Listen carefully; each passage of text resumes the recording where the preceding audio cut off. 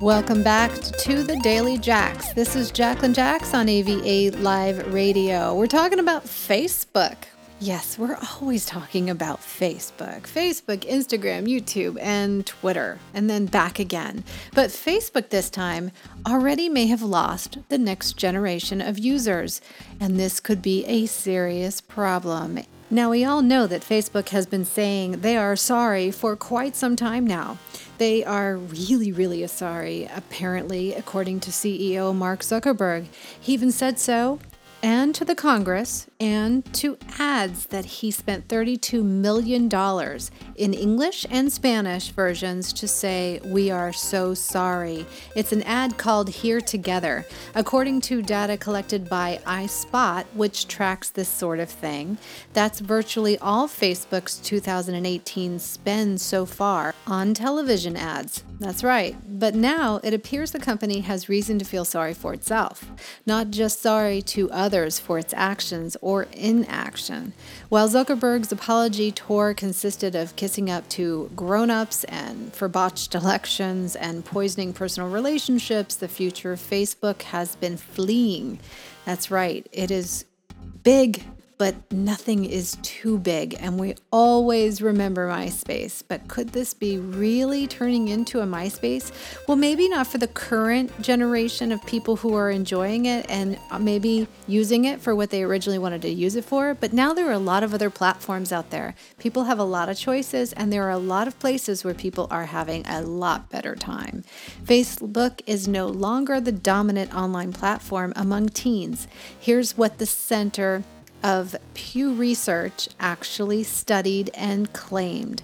Teens still love Snapchat. In a study, the social media brands used most often by teens ages 13 to 17 were Snapchat and YouTube, 35% and 32% respectively. Slightly more teens said they use Instagram than Snapchat just recently, but less than half as many teens say they use Instagram the most. I know that I love Instagram. I have a great time on that platform, and I've been enjoying YouTube too. Actually, I enjoy those more than Facebook now. But I am still on Facebook because I have a lot of listeners and people that have been with me for a very long time, and they just don't want to convert to the new platforms. And that's okay. It just depends on the age group. But I find that on a whole, the younger group and demographic that I interact with are on YouTube and Instagram, and the older demographic is remaining on Facebook. So as you can see, I think this really does speak to an honest performance long term, because if you think about it, if the new people are developing on other platforms and they're not on Facebook, then sooner or later, as people age, Facebook will become very irrelevant and just a place where just ads go to die. I hate to sound negative about it, and I do use the groups. I think the groups can be really great if you spend a lot of time in them, but also I notice that I have just as much interaction going on personally with my Instagram people on all the different Instagram accounts that I've been playing with. So, and bottom line for me, it's still happening in my personal views on my own website, my newsletter, and also just on pretty much Twitter or any other space other than Facebook. Very few people. It's like the same people keep commenting on the Facebook stuff.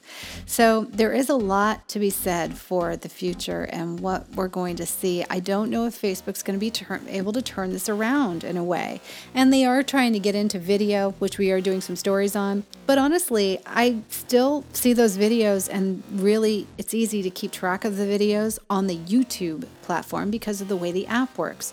I still can't figure out how Facebook is going to be able to compete in so many different areas on the one space, using the one app. It's really difficult to find news and new videos and things that they aren't directing you towards. The searches just aren't really efficient enough at finding great new stuff for me to watch there. So I just still find that I like YouTube for video and Instagram for photographs.